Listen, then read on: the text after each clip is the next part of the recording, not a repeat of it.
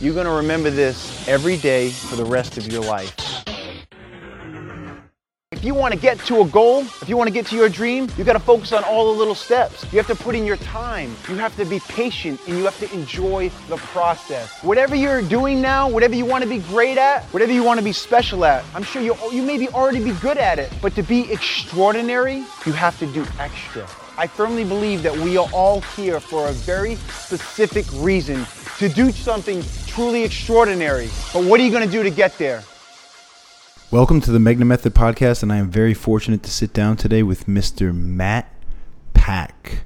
He is the owner of Primal Fit in Miami Shores. I've been to Primal Fit several times. It's an incredible facility, and I'm not surprised because Matt Pack is an incredible dude. He's a good person. He's a smart person, very knowledgeable, passionate about what he does, and honestly, you don't come across someone like this every single day, so I'm very honored to have him on. But Matt is also here with his dad, Bob, and we're going to get into Matt and his relationship with his father in the book and everything fitness in their life today. So welcome to the show, Matt. Welcome to the show, Bob. Thanks so much for having me. I'm really excited to have you on. You know, the first time I went in there was for the Onnit Club certification, and you know, I heard many great things, and Grant Wiedens, who I think the world of, said great things about yourself and your gym and your staff. So I was looking forward to coming in, and it didn't fall short at all. It's a great place, and congratulations on something really special that you built up there. Oh, I appreciate that. It was great to meet you for the first time because I know you're kind of across the bay in South Beach, and don't make it to my area, which is only 10 minutes away, but I know, when you live on the beach, no one wants to come over. Like, where is it? It's Miami Shores. Yeah, well, now we're like, it's too far. We're closer now, so yeah. I got to come up there. And absolutely. I heard there's a stretch guy up there who's pretty good. Well, you don't need to be stretched, though, let's be honest. Well, after I took my MAT class, they told me I didn't need to be stretched, but we're not going to get into that. But really, welcome to the show, and thank you. So, Matt, just give me a little bit of a rundown on how you started in fitness and wellness, because if you guys can't see Matt, but Matt is a very fit-looking man. How old are you now, Matt? I'm 42. He's 42, but he looks like a Spartan warrior. He's a tall guy, 6'3", 6'4"? 6'2". Yeah. 6'2". 6'2", 220. 6'2", 220. But I'm trying to look like you, man. There's no fat in this guy. You should set your goals higher. And he's very fit. I've seen Matt on social media channels doing a inverted handstand hold, and he does activities where he holds himself, completely inverted. He's very athletic. He moves very well. But how did you get started in fitness? Well, I went to school at Marymount University, exercise science, where in Washington, D.C. It's actually in Arlington, Virginia. I got my first job at Gold's Gym in Van Ness in Washington, D.C., and for a company called Fitness Image Results. Okay. And that's where I just found my passion was going to school. I was an athlete. I played basketball. I played JUCO basketball. Played basketball my whole life. Was that very athletic, as my dad will tell you. We played baseball, football, and basketball until I finally was just got obsessed with basketball and played as long as I could. Went to Marymount to try to play D2 with Chuck Drizel, Lefty Drizel's son. Wow. And it didn't really work out. I kind of was burnt out by the time I got there. So anyway, went there for exercise science as well. So I was like, oh, this is great. I can play ball and study what I like to do, which is work out. And ended up getting a job at Fitness Image Results and built my clientele fairly fast, and really just fell in love with the studying. And at that time, you remember Paul Chek. Of course. I mean, this was 1998. So 99, I guess about 99, 2000, I really started getting into Paul Chek. And you are what you eat. You are what you eat. Yeah. I remember. Yeah. I mean, I always attribute Paul to being that, the trunk of the tree, kind of started it all. And then the branches start to form from him. Because I only knew what Kirk Trader, my mentor, taught me, which was lateral raises and leg extension, leg curl, lat pull down circuit at Gold's Gym, right? That was, a little bit of Olympic lifting I started to play with back then. But Paul was it just blew me away, and Paul led me to Charles Poliquin and then it went to Mel Siff, and then it went to Juan Carlos Santana, and then it turned into some West Side stuff and DeFranco and Cressy and Robert. Right. It just, this branches just started to form. And, you know, when you study one person, you know, you end up, you know, Eric Serrano, you know, end up kind of going to John Berardi, and it just, the nutrition branches started to form, and the functional movement, quote unquote functional movement branches form, and then the restoration branches form, and you just get this thirst for knowledge. And I just jumped in, and it was something I still do to this day. Right. And so I ended up leaving there, started my own company in 2001. That's still in DC. Still in DC. Okay. Yeah. And I was all over DC. I was at City Fitness and Now, is that Tyson's Corner? no, Tyson's Corner is in. I know it's Virginia, Northern Virginia. It's more Virginia. I lived in Arlington, but I Okay. primarily built my clientele in DC and Bethesda, Maryland. So I was Okay. kind of taking the train, carrying my Swiss ball Right. on the train Wow. to places. You know, back in the day, that's what it was. I was the cool guy with the Swiss ball, but anyway, I was training lawyers in downtown. You know, by the White House, and then I'd go to different gyms in Georgetown, Definitions in Georgetown, City Fitness, Fitness Firsts, back to Bethesda, Maryland, where I built most of my clientele there. So I've left and started more than twice built clientele. Actually, probably 4 times since I came to Miami. So long story short, I met my wife at that Gold's Gym. She's from South Florida, went to UM undergrad. I met her when she was at American Law School. And we relocated to Miami. So I sold my business. I sold all my clients. That doesn't sound right, but I did. I sold all my clients to another trainer that I trusted. I'm sorry, I missed it. Why Miami? Well, my wife's from Miami. Oh, but you met her up there. I did, yeah. Well, how did you guys meet? In the gym. Yeah, we met. Just in the gym? We She met just in happened Gold's to Gym Van Ness. Can you believe that she just stumbled into that gym? Yeah. What was the connection? It was off-peak hour, 10 a.m. She comes through on a tour. And you were like, I think I'm not taking a break right now. And I told Rob Cram, I told my boy Rob Cram, I said, I'm going to get that right there. That's mine. And That's the best. And I did it. So That's awesome. So here we are. Awesome. Okay. And you have a little one now. I have an 8-year-old. Oh, I want to Yeah. get into that later as well, as in how you work with her in fitness. So then you moved to Miami, and tell us about the tree that grew in Miami. Yeah, so didn't have anything. Had $10,000. Nick, this guy named Nick, that's who I sold my clients to for $10,000. I told, hey, can you pay me $1,000 a month for 10 months because I don't have any money. Right. And he could afford that, so he did it. He honored that, which was really cool. But so I came to Miami, went straight to Downtown Athletic Club in downtown Miami. They allow subcontracting training. They don't, not hardly anybody does anymore, but Right. they did. And I built my clientele out of there. Mm-hmm. And then eventually they tried to make me an employee, so I left and started again at, I think, Empower Project. And Mm-hmm. I was already at condos, Biscayne Corridor, Right. all over Biscayne and Brickell. And eventually just built my clientele back up and ended up in my garage, actually, half a garage. And then I ruptured both my patella tendons playing basketball. That was in 2008. When Dad will tell you about that, because that's when we came up with the idea for the Boomer book and Boomer info product. But ruptured both my patella tendons and needed both. I had to work primarily from the wheelchair in the garage. My wife gave me both sides. I only had one at the time, so Wow. I was like, "Listen, I can't drive, so I Yeah. need both. I need both sides of the Right, garage." So right. took that on full time and built my clientele in there until I couldn't fit anymore, and then went to the original Primal Fit, which is right there in Miami Shores, a 1,400 square foot facility. Outgrew that, so that was in 2011. Outgrew that 2013. I started on the new project, and that's where I'm at now in the 5,500 square foot training facility. And that's a great facility. And I noticed that you do have some traditional stuff toward the back, but the majority of that space is usable. I don't like to use the word functional, but usable space with turf. You're big into the maces, movement, animal flow, kettlebells, clubs. When did you start to adapt that sort of methodology? Well, there was one book, and if you haven't read it, I bet you have, but if you haven't, and everybody out there listening, it's a cult classic by a guy named Brooks Kubik. He wrote a book called Dinosaur Training.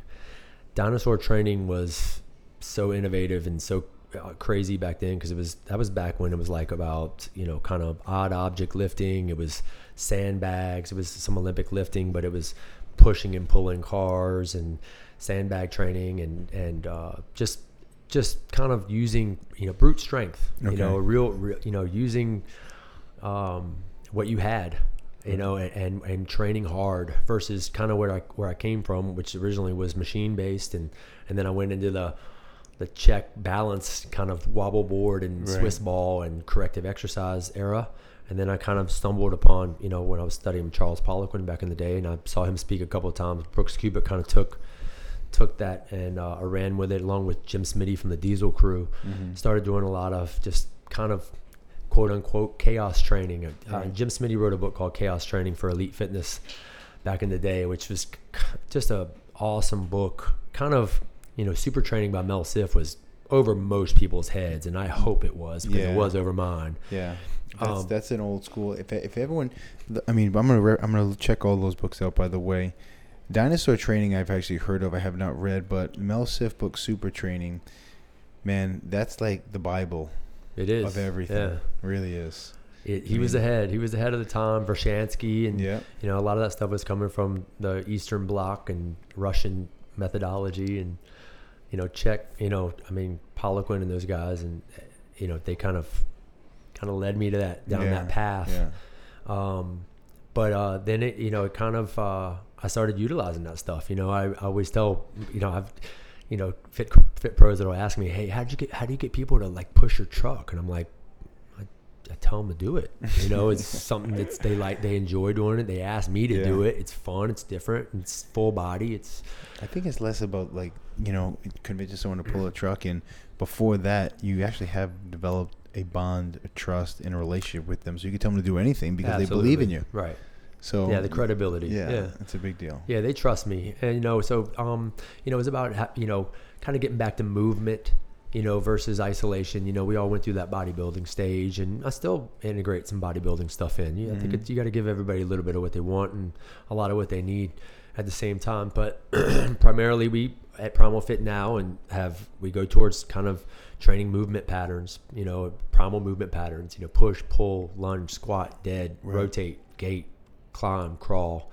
These are things that our human body's designed to do. So we write programs based on those things, and then we toss in some fun implements like club bells or steel clubs, and maces and kettlebells, and use some fun tools to, you got to have fun. I tell people that all the time. Most people aren't at your gym because they want to be. They're there because their doctor told them to be. So Absolutely true. You got to make it fun. And it's always nice to be wary of or to be understanding and understand that they're not you. A lot of people aren't former athletes, or they're not trainers. They don't like to move, as you said, Matt. They just know that it's going to do positive things for them, and let me put my faith in this gentleman to help me take me through the paces. So has your community been receptive to that type of training? Sure. Yeah. I knew, if I'm able to build 35 people in my garage, when it's 95 degrees and there's a dead possum in the bushes and there's mosquitoes, I kind of felt, and primarily women, by the way. So I knew that I was pretty far to the left. Right. And in order for me to grow more than that, and I want to help more people, I want to increase my income, of course, but I want to help more people. I always say focus on quality and quantity will come. So I was like, you know what? I'm kind of in a position where people will go, hey, I'd love to go train with this dude, but I don't really want to train in this alley. Right. So I was like, I had to bring it back to the middle. And that's what I did when I moved into the original Primal Fit. And then people were like, hey, can we go back to the alley? And I was like, hey, man, I just spent all this money on this new space. I know. But so, the unconventional methods that I was using to not only because I knew it was extremely beneficial, but it did differentiate me from the typical and from the competition. It was able to kind of establish a niche, and that people were like, whoa, what is this guy doing in the alley? So it went from there, and I took it to the original Primal Fit, and we're still doing a lot of that stuff now. But it's a system. I've created a system, and I've learned from.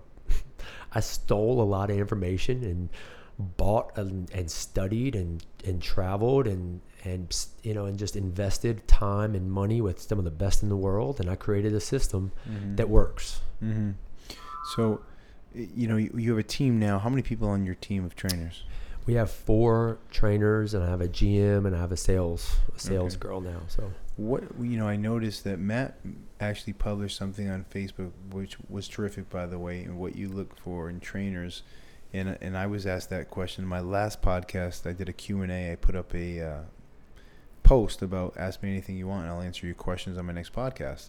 That was asked several times, what I look for in a trainer. And your article or your piece was great. So nice job. What do you look for in a trainer for a new hire?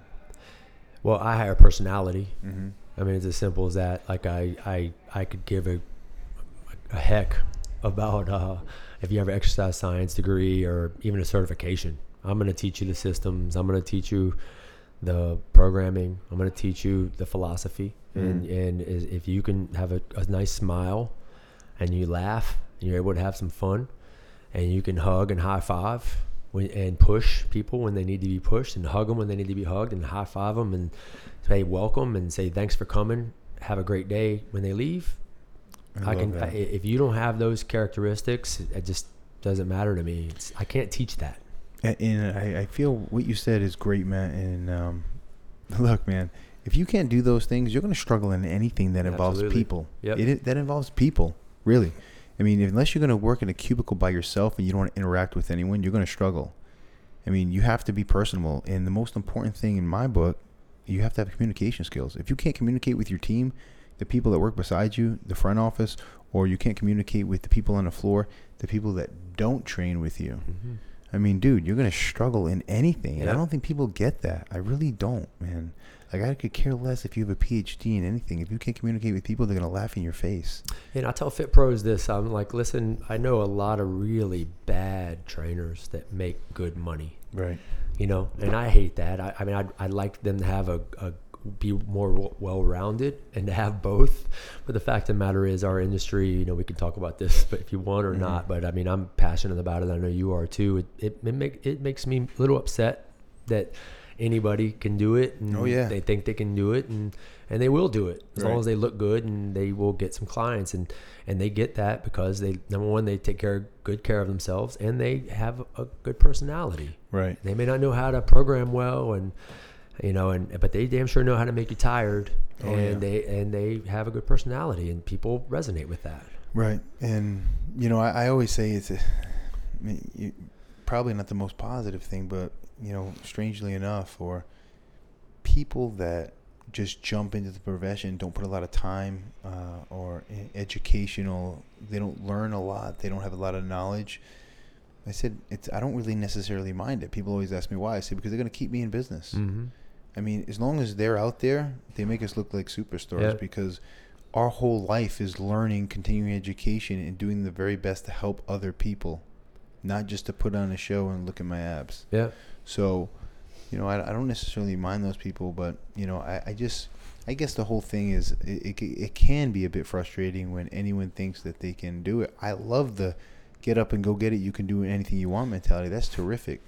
But there is a amount of time that you have to put in before you're qualified. So qualify the source of who you're going to for help.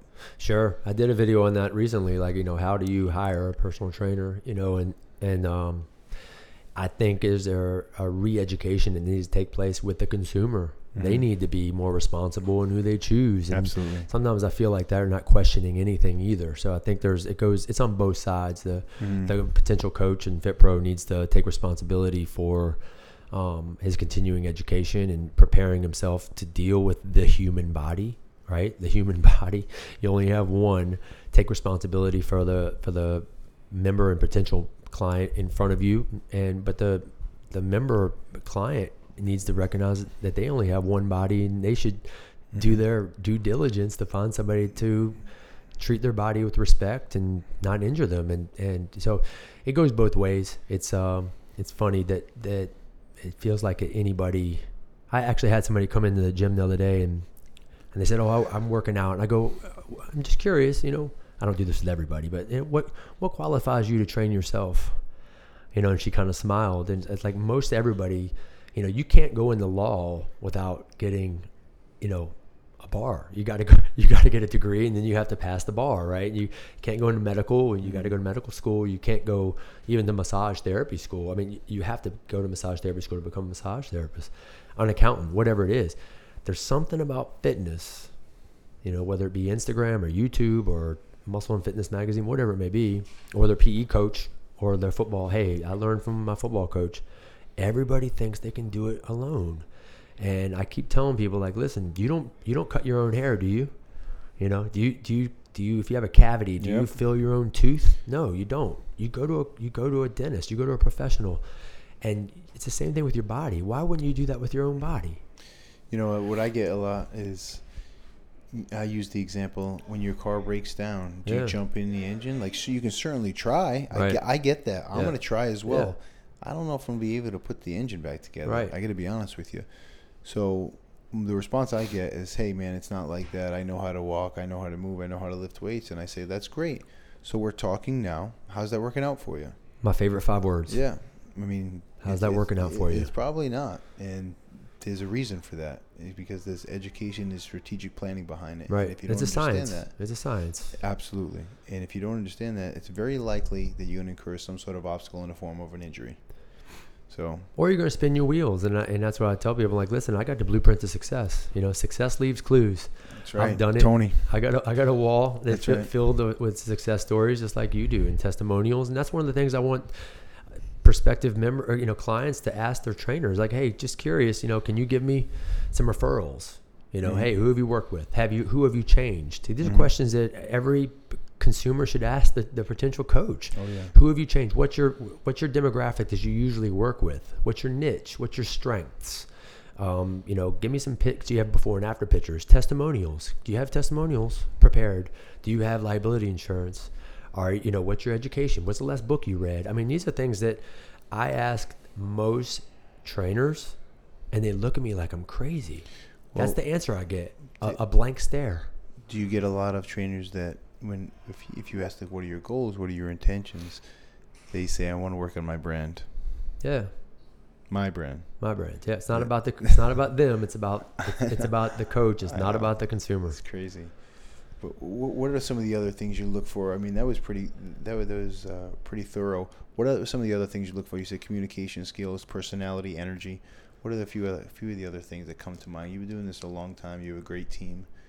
What else?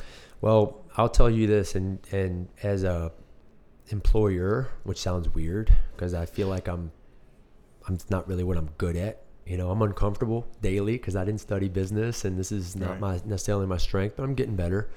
I'm a strength coach. I'm a trainer. And I'm that's what I'm good at. I'm good on the floor. But I would say that I think it was Pat Rigsby who told me, like, listen, if your coaches are 70% good, leave them alone. Right.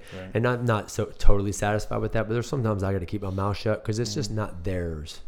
Employers sometimes need to realize that, these are your employees. It's not theirs. They're working for you. They're not going to be as invested as you are. But I mean, I think what I see my coaches missing and what I would like more of is, the attention to detail. Like I see everything. I see form breakdown from across the corner. I'm yelling across the room. So I think attention to detail, kind of head on a swivel. Will you break in, Matt, if you see something? If you see someone Always. doing a squat, a single leg squat or a pistol and onto a bench and they're banging their butt and the trainer just like 9, Always. 10, 11, what are you going to say? I'm going to call them out. And they know it. My clients know it. They feel safe. Clients tell me that like when it's just a different energy when I'm there. Mm-hmm. My coaches do a great job. They do a great job. But, I used to tell them, like, listen, I don't want you to be me. I want you to find your own coaching style, But then I've had a couple of long-term clients that have been with me for years, and I've told them that story, and they're like, no. No, we come here for you. Oh, yeah. You need to tell them to be like you. Yeah. Because that's why we come here, right? They come here for my philosophy, my systems, and I tell my coaches this straight up, like, listen, I don't pay you. They pay you. Think about that. You think about that. Mm-hmm. I just write the check. Mm-hmm. If that money is not in the account, right? So understand that, they resonate with that, knowing that customer service is that important, the entertainment value and having fun and, creating that raving fan and so they leave thinking like, wow, that was great. We want the experience to be top notch, and the programming, I probably put way too much thought into the programming. I think most of our clients could give a damn about the programs and how well balanced they are. But I mean, that's important to me too, but it's the experience. And if the coaches are giving a good experience, then I'm happy. Right. So leading your team, what are you working toward now? Because you have a great community that, supports Primal Fit. They love what you do. What's the next step for you in fitness or for Primal Fit, or even you personally? Well, there's always a new project. As Dad will tell you, I'll say, this is the last one. He'll be like, yeah, sure it is. So we're always trying to grow and get better. And, I think, when you settle and when you get complacent, it's when bad things happen. And people who have small business know that. So I'm in a constant state of evolution and trying to get better and change lives, create programming and put things in place that help people move better, feel better, and look better, and educate. I'm an educator. So, and, we have cryo systems in place now, and we have, we just, put in a shake bar, and we have recovery boots and infrared sauna. So we have a nice recovery system in place to help our clients recover from their workouts. And it's not just about making them tired. Right. We want to make sure that they're recovering well and kind of working in, versus working out. How much emphasis, Matt, do you place on recovery and preaching recovery to your clients? And are you leading them through recovery? I know you have the system set up. We have the recovery packages at Primal Fit, but are you telling them to get involved with recovery, like homework, for example? Are you giving those assignments away? Are they following your lead? How do you implement recovery? Sure. Well, I mean, I look at like corrective exercise per se. I believe strength is first, right? So, I mean, there's a majority of our clients. Our clients are primarily business owners, lawyers, professionals. They're stuck in hip flexion, seated position all day. That's what they do. So it's important that we get them out of that when they come to the gym, right? So we have a system in place. We call it prehab routine. So when they get there, they know the routine, and could be some soft tissue work with foam rolling, and then there's hip flexor stretching, and then there's some internal, external rotation of the hips and glute activation, all this stuff prehab wise before we even warm up. So there's a big emphasis on being ready for the workout, like preventing injury, preventing rehab. We call it prehab. We're preventing the chances or limiting the accidents from happening in the first place, right? And then it's about getting stronger. I think most of the time injury takes place because people are weak and they're immobile. So we want to help them get more mobile and get them stronger. And lo and behold, wow, my back doesn't hurt like it used to when I first got here. Or my shoulder doesn't hurt. So the programming, the prehab with the warm-ups and individualizing, we know what they come in with. We do a pretty good job of finding out what their limitations and their asymmetries are. I pretty much know already. I can tell by the warm-up. I can tell when they walk through the door what's going on. As well as I. When you've been doing it as long as we have, it doesn't take necessarily a functional movement screen. I'm not saying I'm not. I don't do a FMS, not opposed to it either, but I find that the majority of people need to open up the anterior and strengthen the posterior, get their hips mobile, get their scap moving properly, get their ankles more mobile. And then the only way to find out the severity of it is to actually work with them and see what active ranges that they can use and access. Yeah. So I feel like we do a really good job of getting people strong and mobile, and then pain usually dissipates. And at this particular time, we do a really good job of individualizing the programming and regressing and modifying every single person there, because it's a 1-to-4 coach to trainee ratio. That's how we do it. Okay. So everybody has a book. We know what their exercise level is. We know what their limitations are, their asymmetries. We know their goal. We know their dog's name. We know their husband's name. We know their kids' names. All that stuff, it needs to be learned by our coaches. So depending on who the coach gets that day, they know, they establish a relationship. They say, hey, how was your workout last week? And it'll say in the book, the last coach wrote in there, hey, you twinged your shoulder on that push-up. how's it feeling, right? So there's a communication system in place between the coaches, so we all know we're all on the same page, Right. and then we can address it. So that needs to be that's very important system that we have in place, and it works really well. That we can be on top of people's tweaks That's right. and Absolutely. twinges, because it happens. It happens It's gonna it happen. could be the best program written. Sometimes people get injured, so we do a good job of preventing that from happening. And then if it does happen, we'll address it with our recovery systems. Like, we do fascial stretch therapy. We have spot cryo. We have whole body cryotherapy, infrared saunas, soft tissue mashing techniques that we use. So all these things are services that we provide and to help our clients not only, get stronger and lose body fat, but recover from the workouts. Awesome. And, I noticed that it's a lot of responsibility to be a business owner, to lead a team, to have your own business, but you also happen to be a dad. And being a father and a husband, is your family pretty active? Is your wife inactive? Last time I was there, I saw her getting after a workout, and she was really pushing herself on her own. Yeah, she doesn't need anybody. Yeah. Yeah, and she looked pretty focused, really. So I think that's awesome. And, your wife, like, how do you implement her in your life of training? Do you guys train together? And then tell me about your daughter and how you work with your daughter, because that's a big question. I have one client, 8 children. Yeah. And there's a lot of kids that are in our community. Yeah. And we really want to know, like, how you start working with these kids and at what age. Yeah. I mean, I think play is just super important for kids. I know some of my clients, are stressing their kids out on, specializing in one particular sport. And I just don't believe in that. I think they should play multiple sports, and I think they should be on the monkey bars and running and doing cartwheels and tumbling and rolling, So that's where my daughter's at. And wrestling me, she likes to wrestle, so we wrestle and we climb trees and ride bikes and things that you and I grew up doing, and just play. I think play is so important for kids before they start specializing in one sport. So she's extremely active. She's plays a lot on her own and with me. And then there's a program at our gym called Tween Fit. John Eric, a great coach in Miami, has a great kids program, and he subcontracts out of Primal, and he does an awesome time with the kids programs and obstacle courses and crawling and throwing and just really fun. I mean, you know this because you guys have a great program here too, and adults should be doing this program, to be honest with you. Yeah, and I think adults should be doing the program. Just keeping it fun. Moving. Thank you.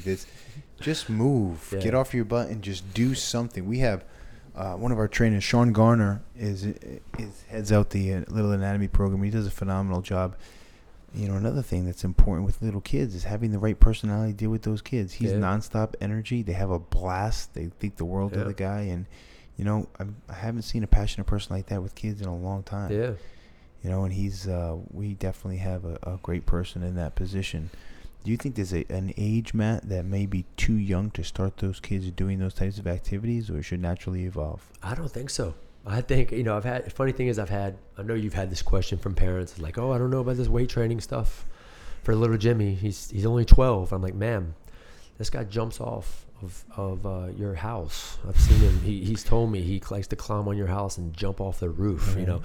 There is no load that we're going to put on him that will amount or add up to that.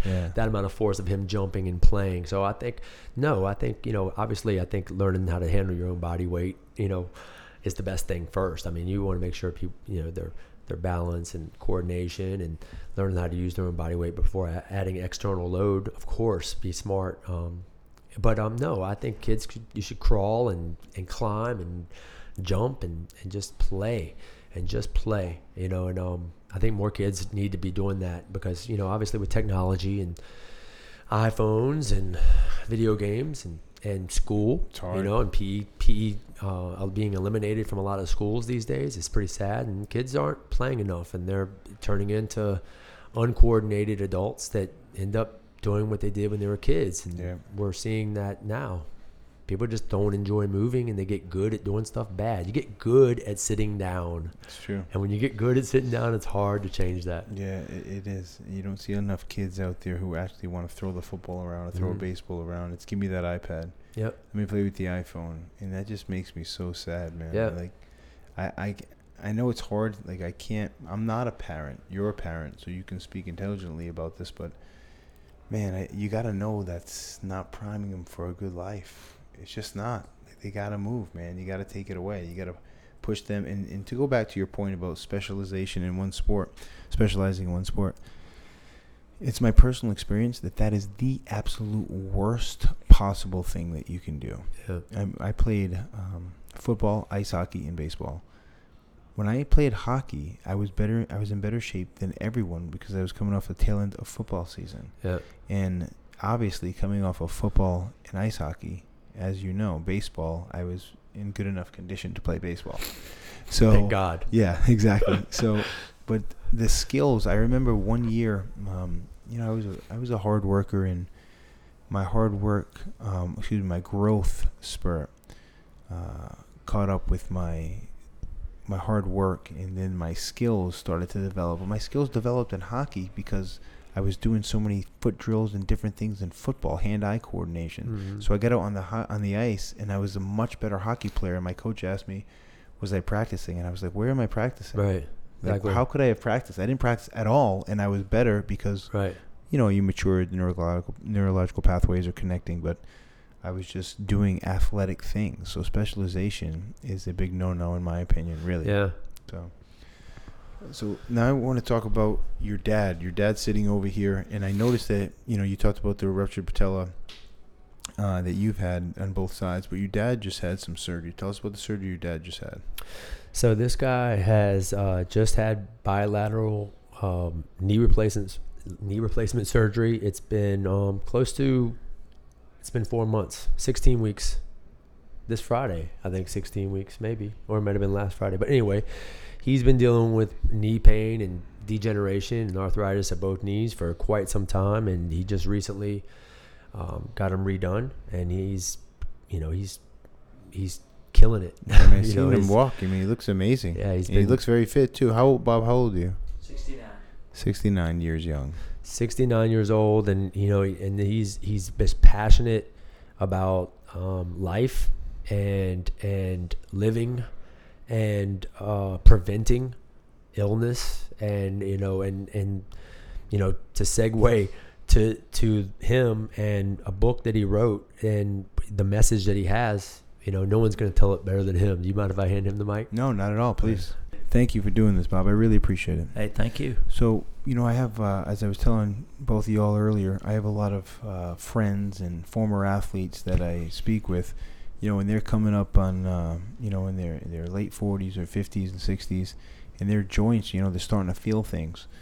Some of them are certainly trying to kick that can down the road and put off surgery for as long as possible. But you kind of knew it was time to have surgery because you were a guy who moved his entire life. You were feeling it, right? Mm. How did you know it was time for you?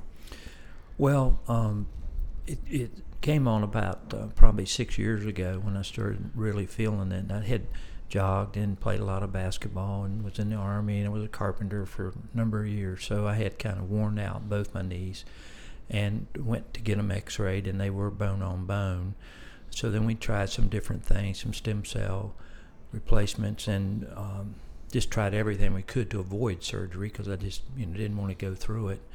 And finally this fall I just said, look, I can't function anymore like I want to. Mm-hmm. It's funny that the surgeon told us the last visit we had that he said, you're 69 years old, and most of my 69-year-old patients, all they want to do is get off the couch to get to the refrigerator. Wow. And Wow. We both went, wow, that's not what I have in mind. I've got 20 Right. years to go here, 25 maybe, and That's right. I want to get after it and enjoy life and not be stuck on the couch Right. and move, as you said earlier. Absolutely. That's a big piece of our book, is just get up and do something. Mm-hmm. Don't just sit there and watch TV and soap operas all day. It's going to kill you. No, in regards to the recovery, how are you feeling? Because you look terrific, and I know I've watched some of the videos, and I spoke to Matt briefly when I was at Primal Fit. I know he's putting you through the paces. Mm. How are you feeling in regards to strength? Well, I'm getting stronger every day.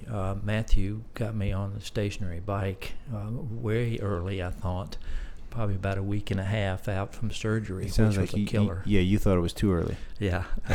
Well, when I couldn't even make the first rotation, I knew. And he said, you don't have to do that. Just push it forward as best you can. Right. And we went a little bit further and then a little bit further the next day. And finally, I made that rotation, which was a killer. But I think that's what really had pushed me forward, propelled me forward to where I could go out and do a lot of other things. And I've been motivated by Matthew and myself, too, we've been doing sprint work and working out in the gym. And Sprint work. How are you doing sprint work? well, not too fast. I call it sprint work. It's no NCAA records involved, but the movement has helped, and it helped psychologically, too, to know that you can do these things. Even we started that probably 2.5 months out from surgery. And is that you're standing up, or you're on a machine, or just brisk moving on the ground? This was on the ground, in the grass. So it helps with coordination and giving you the feeling that you can do this. Right. I think a lot of people, that stories we've heard about knee replacements or any joint replacement is it just hurts and I don't want to do the movements. Well, you got to work through that hurt, or if you don't, you're going to be stuck. And you got to break through that scar tissue, and the only way to do it is to live with the pain until you can get a little better and a little better in the process. Okay. Now, I have a client who's 69 years old, and he came in one day and he said, my knees are killing me. I think I might need a double knee replacement surgery. And I said, that's a pretty big, bold move. Are you sure you want to do this? And he said, my knees are killing me. So, he did some cold therapy, contrast therapy, cold tub, moved around a little bit. 3 days later, he said he felt amazing. Would you say this is a candidate for a double knee replacement surgery? Because we need some advice from you guys, because I have a lot of people I work with now. They're getting into their later years that they have a lot of life left, but you want to make sure they make the right choice. What advice could you give us? Well, pick the right surgeon for one thing, and of course we tried everything, as I said earlier, that just put it off, basically, because unless you want to have a sedentary life style and you don't mind that, sure, you don't need the surgery, or you can get up and get around okay. But for most people that want to be active and want to do things, as we talked about in the book, there's a lot of things you can do when you're 69 years old, and you don't want to be just sitting there with hurting knees and get up just when you have to. So we found a surgeon we both liked, and he recommended doing both knees at the same time. Who was the surgeon? This was Dr.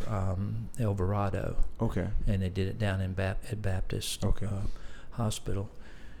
And we had that question for him, but he brought it up. And he said, look, you're fit enough to do this. I'd rather most patients that come in here for this surgery are overweight and have all kinds of illnesses, or, diabetes and all kinds of things that go along with being overweight.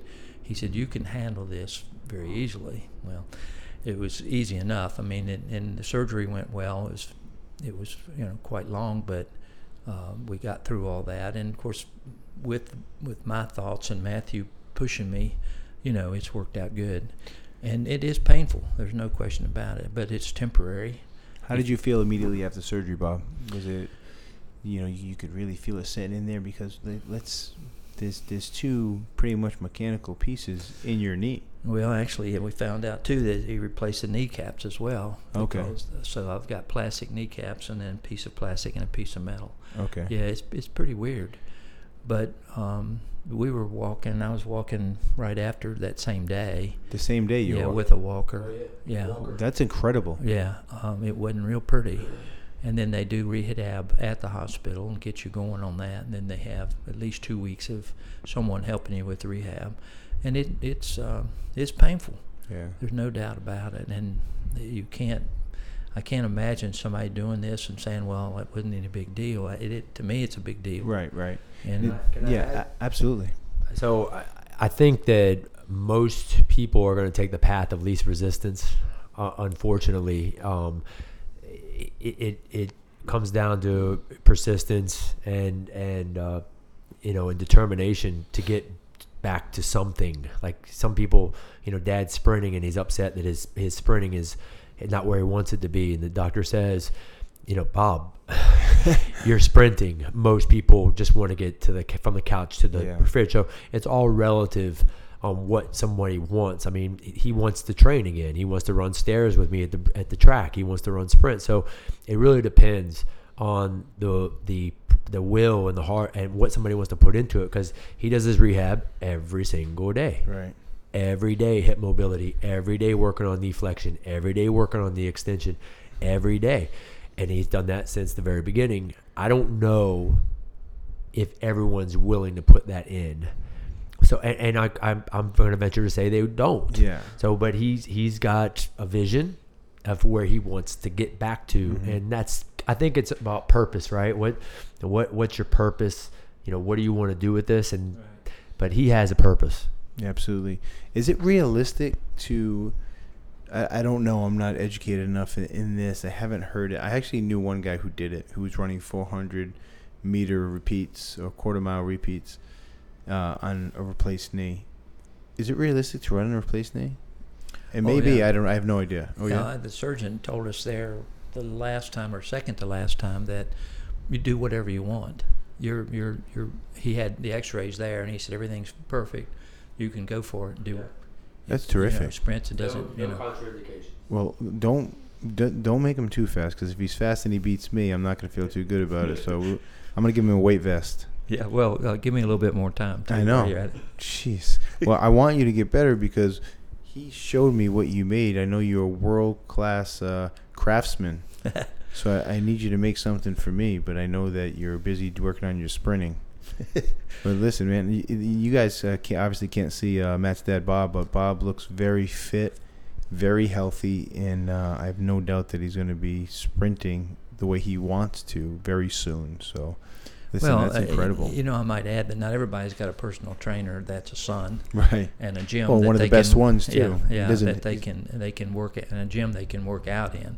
Not everybody has those luxuries to rehab in, so it's not easy. And if you're having to work and hold down a job, it's got to be very difficult to rehab like I have. Right. So I've been blessed. Yeah, absolutely. And in the amount of time that if you did not have a son who was an outstanding leader in the field in fitness and wellness and personal training, it'd be tough, because the amount of time that you would spend together, it's a lot of time if you do it right. And you really have to make sure that you, I say, jive with that person, and they get you, and they're going to be patient and understanding and empathize with your situation, but at the same time be tough on you and push. He certainly got that part down. Yeah. But, it's great that Matt's doing that. I know, listen, I'm a complete stranger, and he made me get on the table so he could stretch me last time I was at Primal Fit, so I can only imagine what he's doing with you. So, honestly, it's awesome, man. It's awesome. Yeah, thank you. If I might connect you with my clients, you can give them some advice if you wouldn't mind. Sure. I think there'd be something good. Now, tell me about the book. Sure. I want to hear all about it. Well, we talked about the book initially around 2008. It was in Tucson, actually, and came up with the idea researching baby boomers, and realized there were 77 million of us out here. Wow. And we're all going to be hitting the healthcare system at the same time, which is like now. Right. And even now, there's a huge talk about the healthcare bill that's out right now. So it's very much on everybody's mind at the moment. Also, my mother was in a nursing home for 7 years, and I don't want to end up that way. I don't want to put my sons through that. And I know she didn't want to be there. It's also costly, and it's emotional. We were fortunate that we could afford to pay for her nursing home. A lot of people can't. So it puts a burden on the family, the children and grandchildren, and also a burden on the United States economy by we're going to zap everything that's coming through for Medicare. So we thought, well, maybe there's a way to reach baby boomers by being a baby boomer, right. And write a book, and it simply is take responsibility for your own health. You don't want to be a burden on the healthcare system or your families. And to do that, you have to sit down with your doctor and listen to what your he's saying make him answer questions for you. Don't just do things blindly. Be responsible for your own health and the way you eat and the way you move, get up off the couch. Simple things we've put in the book that will get people moving, and to just take on that responsibility so that you basically don't want to put your family through it. And then when it's time for you to check out, then check out. Now, this was your first book, Matt, right? This is his book. I helped him with the exercise and the movement nutrition and movement chapters. But he wrote the book. Okay, and the title of the book. Well, because I got the 6-Figure Income book. Yeah, that Okay. was my first book. Okay. Yeah. We're still struggling a little bit with it. We initially called it Boomer Fit. Okay. And on the cover is take responsibility for your own health. That's the message of it. And we've always felt the message was good. We hope the messenger It's a great was message. good. Absolutely. I think it's going to do very well. I think there are a lot of people out there who really need to be walked through the process and put themselves in a position to be not necessarily successful, but more healthy, and to put them in a position to lead the highest quality of life. That's the most important thing. Well, what we've put in the book, there's a chapter on prescription drugs and the side effects of them that they don't really tell you about them, and some of the drugs they've given you are actually causing what you have. We have a chapter on volunteerism, which says you can go out here, you've got a lot to offer, get out here and do it, Absolutely. Be active. We have a chapter on sugar, a chapter on stress. These are things that we've researched that just get it out there and say, look, take a look at this book and see where you fit into it, and hopefully you'll understand that it was written by a boomer, and I put a lot of personal things in the beginning of it so people would truly understand that I'm a baby boomer, and hopefully it'd be more of a genuine message rather than just somebody trying to make some money. What we're trying to do, and Matthew is very good at helping people, right? And that's what we want to do, and also not to be a burden. Well, where can they get the book? Well, we're finishing the last edit of it right now. Okay. We're hoping in the next few weeks we're actually going to have it in a raw form to where we can finally look at it Okay. and then we've got it on Word document now where we can move things around. And Matthew's getting his 2 chapters finished up, so hopefully very soon. That's great news. Yeah. Now, tell me about the second book. The Fit Pro? Yeah. So the 6-Figure Fit Pro was, thank you. Yeah, the 6-Figure Fit Pro was essentially my story, my journey, and, wanted to educate other Fit Pros, on the obstacles that come with the business, the long days. People look at us in T-shirts and shorts and think it's all great, and they get into it and they realize it's an early morning and a late night, and it's not for everyone, But anyway, so it kind of goes into my systems, what I've created, what I've learned over the years, what I've put in place, what I've seen works, so I can kind of lessen the learning curve that comes along with the fitness profession. I always say, why reinvent the wheel? I've done it.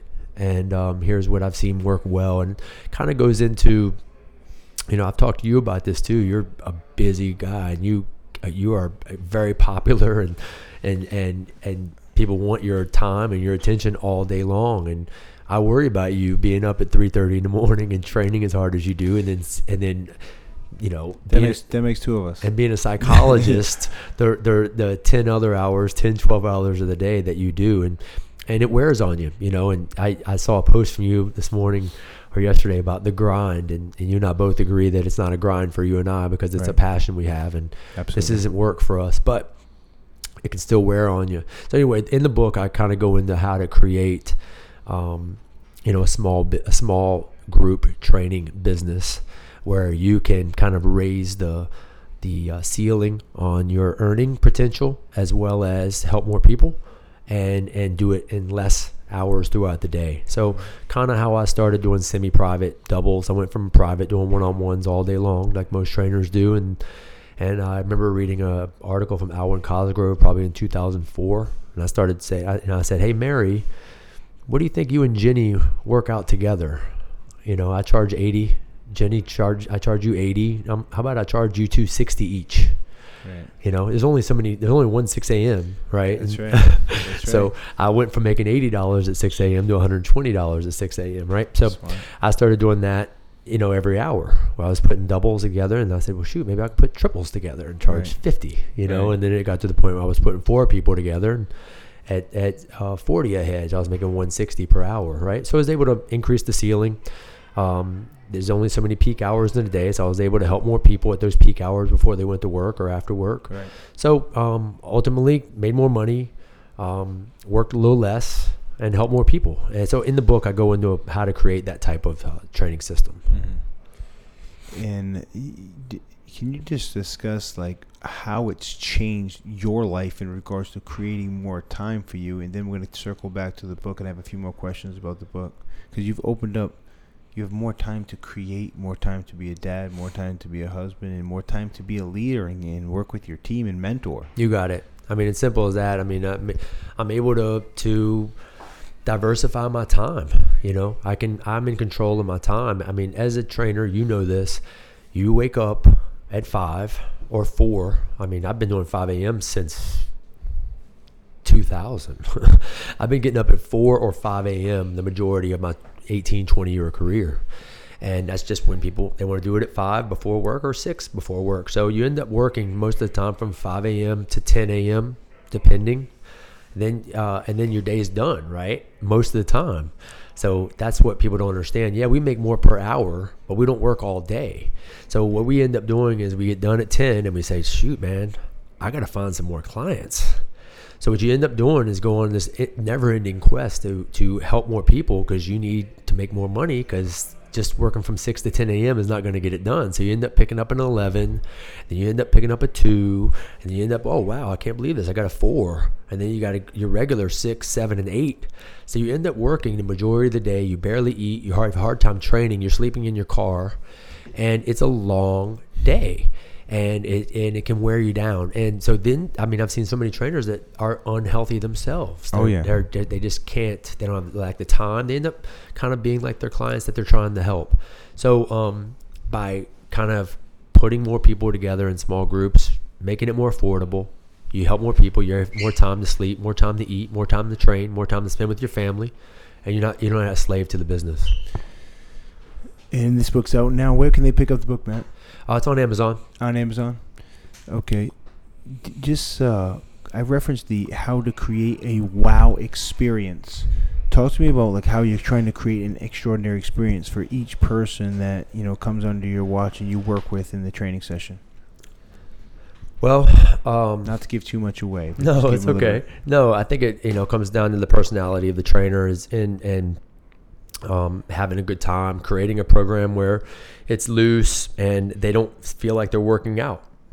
You know, they're moving, they're laughing, they're joking, they're sweating, they're with a friend, right? That's another thing, the camaraderie from being in a small group or semi-private session. There's some light competitiveness.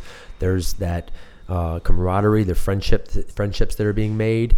They are in it. They're in the battle with someone else. You know, they're in the trenches with someone else, and that makes it more fun for them. But the wow experience is the personality you put into the session. It's the high fives, it's the smiles, it's the congratulating and pushing them when they need to be pushed, and the hugs if they need to be hugged. And that's the wow experience, is putting on a show. You're on a stage. I tell trainers all the time, you're on a stage. You need to entertain. And I don't mean being a dummy, I mean, take that with a grain of salt, but they have an hour of time they're paying you for. They deserve your attention, and they deserve to be treated with respect, and you show up on time, and you're professional with your shirt tucked in, and you got a piece of gum in your mouth, and you're a professional. You're not on the phone. You're giving them all your attention. That's the wow experience. And guess what? It's so funny because most people don't have those basic things. Most trainers are missing out on those things. Yeah. And Matt's not talking about being a sideshow clown to entertain people. He's talking about energy. Like, there's a reason that you go home at night and you're exhausted, because they want to get what you have on them.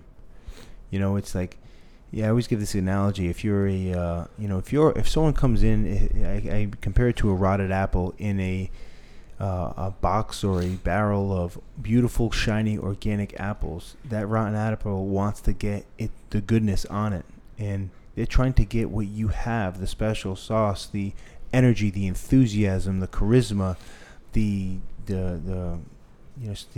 energy for life. They want to get that on them. In going through a session like, a mopey person or with just no boost in energy, like it's tragic to me. I just don't like it. It bothers me. And that's what they're paying for. Yeah, they're paying for you to make them fit, to lose weight, to get stronger, to get them in the best shape possible so they have an optimal life. But they're buying energy. And I love what you said, Matt, being on stage. You're on stage because you're trying to be the very best for that 60 minutes, period. Yep.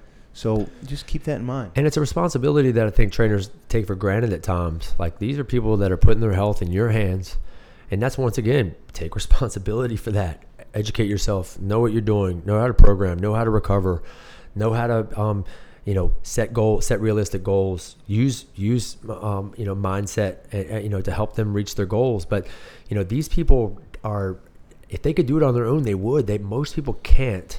And I think that, the compassion that we have, the empathy that we have people, the reward is immense. It's not just monetary.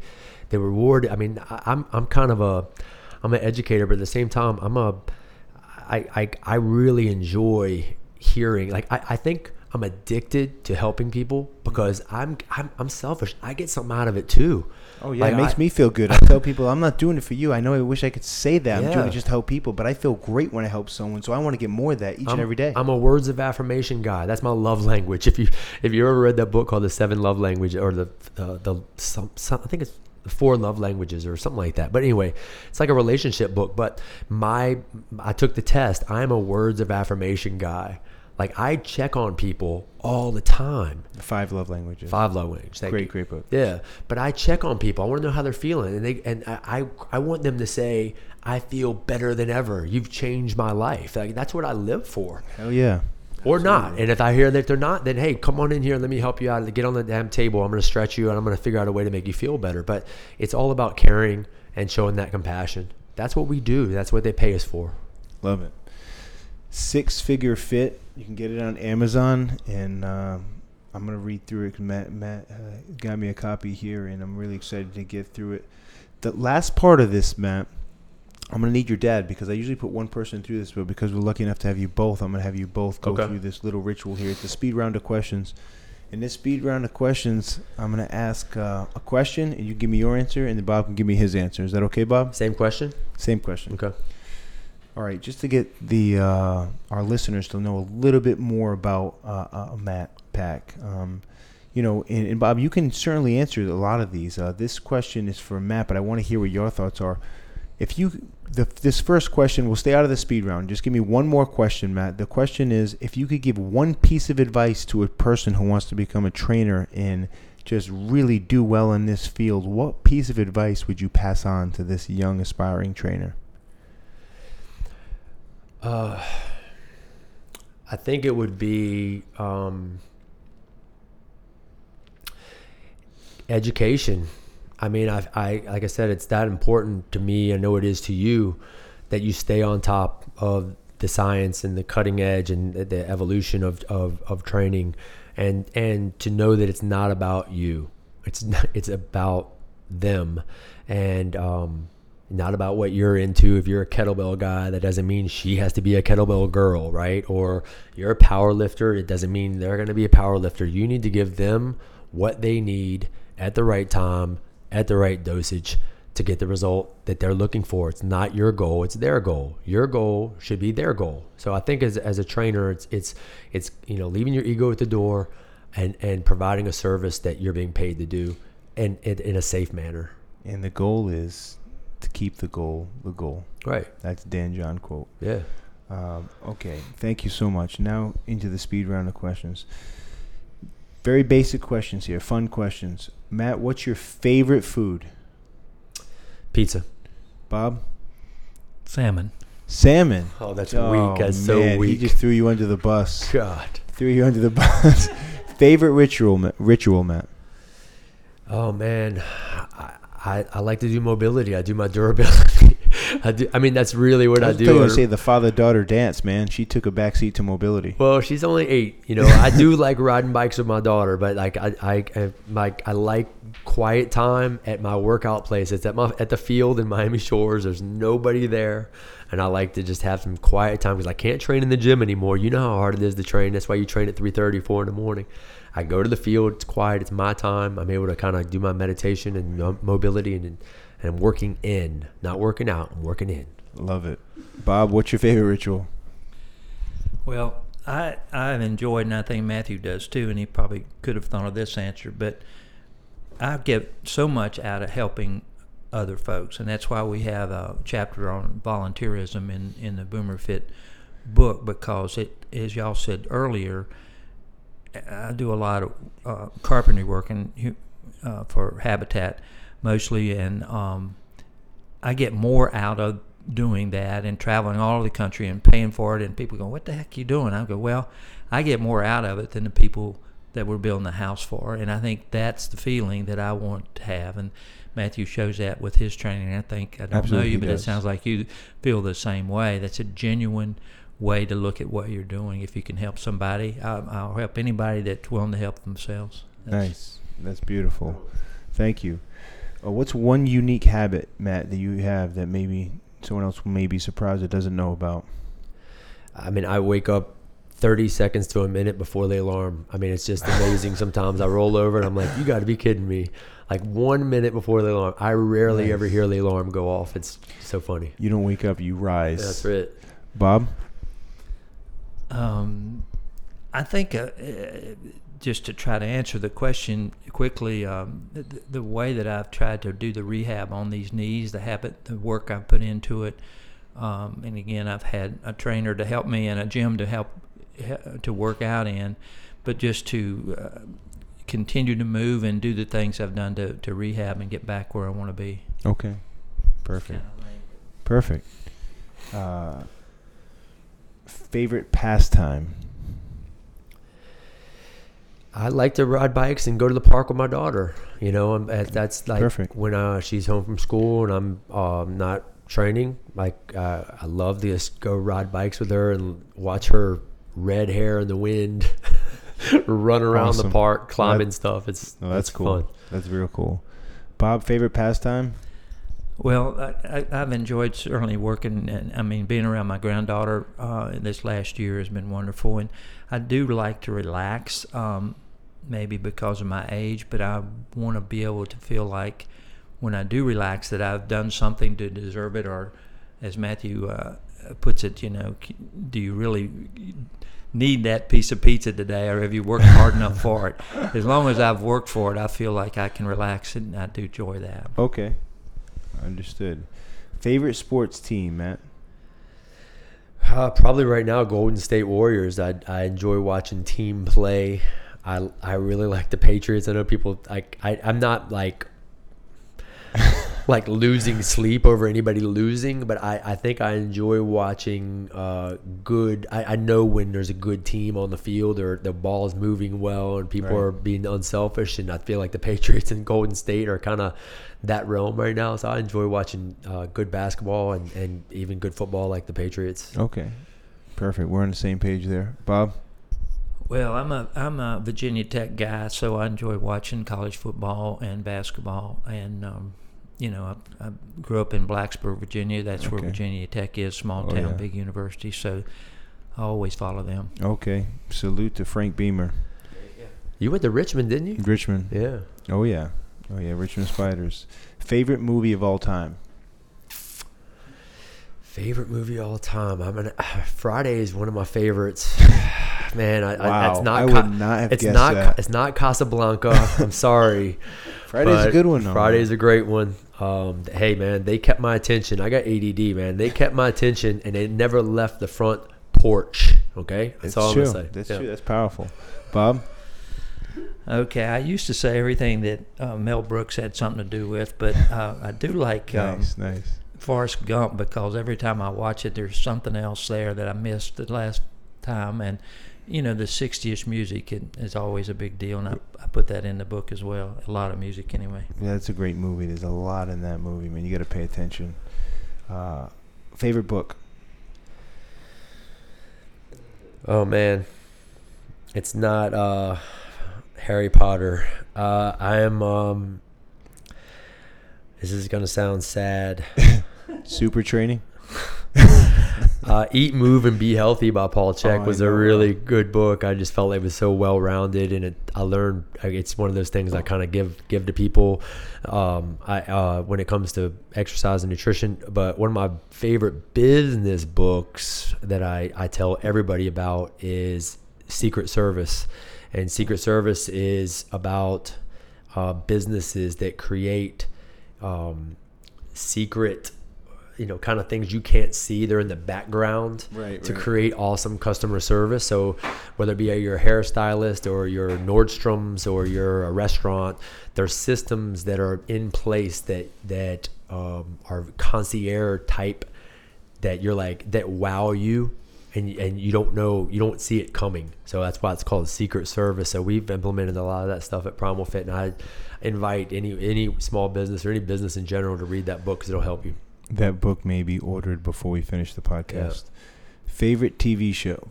Favorite book, Bob? I'm sorry. I like self-help books, and especially around diet. Wheat Bellies is probably the one I've read over and over again, even though I have a hard time sticking with it. It's been very helpful for me personally. Perfect. TV show? Favorite TV show? Well, I like Modern Family a lot. I don't watch a lot of TV, but Modern Family and Blackish right now make me laugh a lot. So I think both those back to back on Wednesday nights is what I look forward to. I don't watch much TV other than that. Okay. Yeah. I got into Seinfeld there, and even the reruns over and over again. That's pretty dumb, but they're still crazy funny. Oh, yeah. And Andy Griffith Show, which goes back. I like Black and White. Oh yeah. Seinfeld's a powerful one. Yeah. Haven't seen a lot of Andy Griffith, but I'll watch a Seinfeld episode after seeing it 100 times. Yeah. And my wife thinks I'm crazy. They stand the test of time. Oh yeah. Be into it. Some people don't. It's true. It's very true. Favorite type of music, Matt? I'm a 90s hip hop, 80s, 90s hip hop guy. I love East Coast, 80s, 90s, early 2000s hip hop. Nice. I had a card in my deck. I thought it might be country because you're from Richmond. I'm from Blacksburg. Okay, I'm sorry. But I do like some country. Country's a nice little switch up. It absolutely is. It makes me laugh. Because it's got a story and it makes me think. So hip hop's kind of like that too. It makes me like, I've listened to some Nas or some old Biggie or some Eminem, like the metaphors and that make me think. I like things that stimulate my brain. Yeah, I say that's good music. People say, Mark, that was good music back in the day. And I still listen to it, so I think I'm still trapped in that era. Yeah, I am too. I mean, he's got Bob Dylan and James Taylor in his car, and I listen to. Nice. Brand Nubian and Tribe Called Quest and Nas. That's the stuff I like. Bob, favorite music? Well, I like 60-ish music mostly. I do like country. One of my favorites is if I had shot you when I first thought about it, I'd be out of jail by now. Oh, but no, that country music is that one didn't quite make it. Country music is a lot of life to it, about a little bit of things about life. So I like country, but mostly 60s. Okay. Matt, second to last question. Favorite quote? Definition of insanity. Doing the same thing. And expect a different result. I mean, that's just, it goes with everything. I got it on my wall at the gym, and it's something I love. I just love that quote. I'm sure you've used it a couple of times with clients. Since we're doing the speed thing, I can't think of it. The one thing I've been talking about, maybe getting a tattoo. I learned a quote in Latin when I was in school back in the old days. Pax vobiscum, which means peace be with you. And I may get that on my arm one of these days here before long. Nice. Very nice. All right, I think I know which just not the small. I don't want it in the small of your lower back. Yeah. Got to be your arm. I want it broad, huge across your upper back. All right. Final question. I think I know which way this is going to go for you, Matt. Not sure for you, Bob. Mentor. A mentor you really appreciate. I mean, Paul Chek is definitely up there. Kirk Trader, who was my first mentor ever at Fitness Image Results in 1998, 99 in Arlington, Virginia. I haven't spoken to him in years, but I mean, he was a integral piece to the puzzle with my growth, kind of. So I gotta mention, big shout out to Kirk Trader. Awesome. From Gold's Gym, Van Ness. Way to go, Kirk. Bob? Well, I have to go with Millard Fuller, who started Habitat for Humanity, and he's passed away several years ago. He and President Carter, when President Carter came in. So either one of those, I think, I've always talked so much about both of them, and having met them and been around them, it's just amazing. So I'll go with those guys. Perfect. Matthew's been awfully good too. I was about to say the same thing. I can't believe him. I thought it was like professionally, but this guy right here is my dad. Has always been there for me, sort of supported me. I've always looked up to him. I mean, I aspire to be him. He's this guy, good looking, handsome, but also caring. Wants to help people, and that's where I got it, and I want to continue to help people and change the world. Well, I think you are, and there's no doubt where you got it from. I know, just talking to Bob briefly today for the last hour, he's a special person. I know that's why, pretty good reason why you're special. And Matt, you do an amazing job at Primal Fit. Thanks, Mark. I mean that, and thanks, thank man. you very Appreciate much for it. opening your doors to myself and the staff at Anatomy. But you're doing something special, and I know you are changing lives, as we like to say here. Guys, thank you very much for being on. Thanks for having us. Be on the lookout for possible title, Boomer Fit, and check out Matt's book, Six Figure Fit Pro. Six Figure Fit Pro. But you can get that right now on Amazon, so don't wait. Just go get it right now. Matt, thank you very much. Thank you very much, Thank you so Bob. much, Mark. All the Appreciate best. it. Thank you.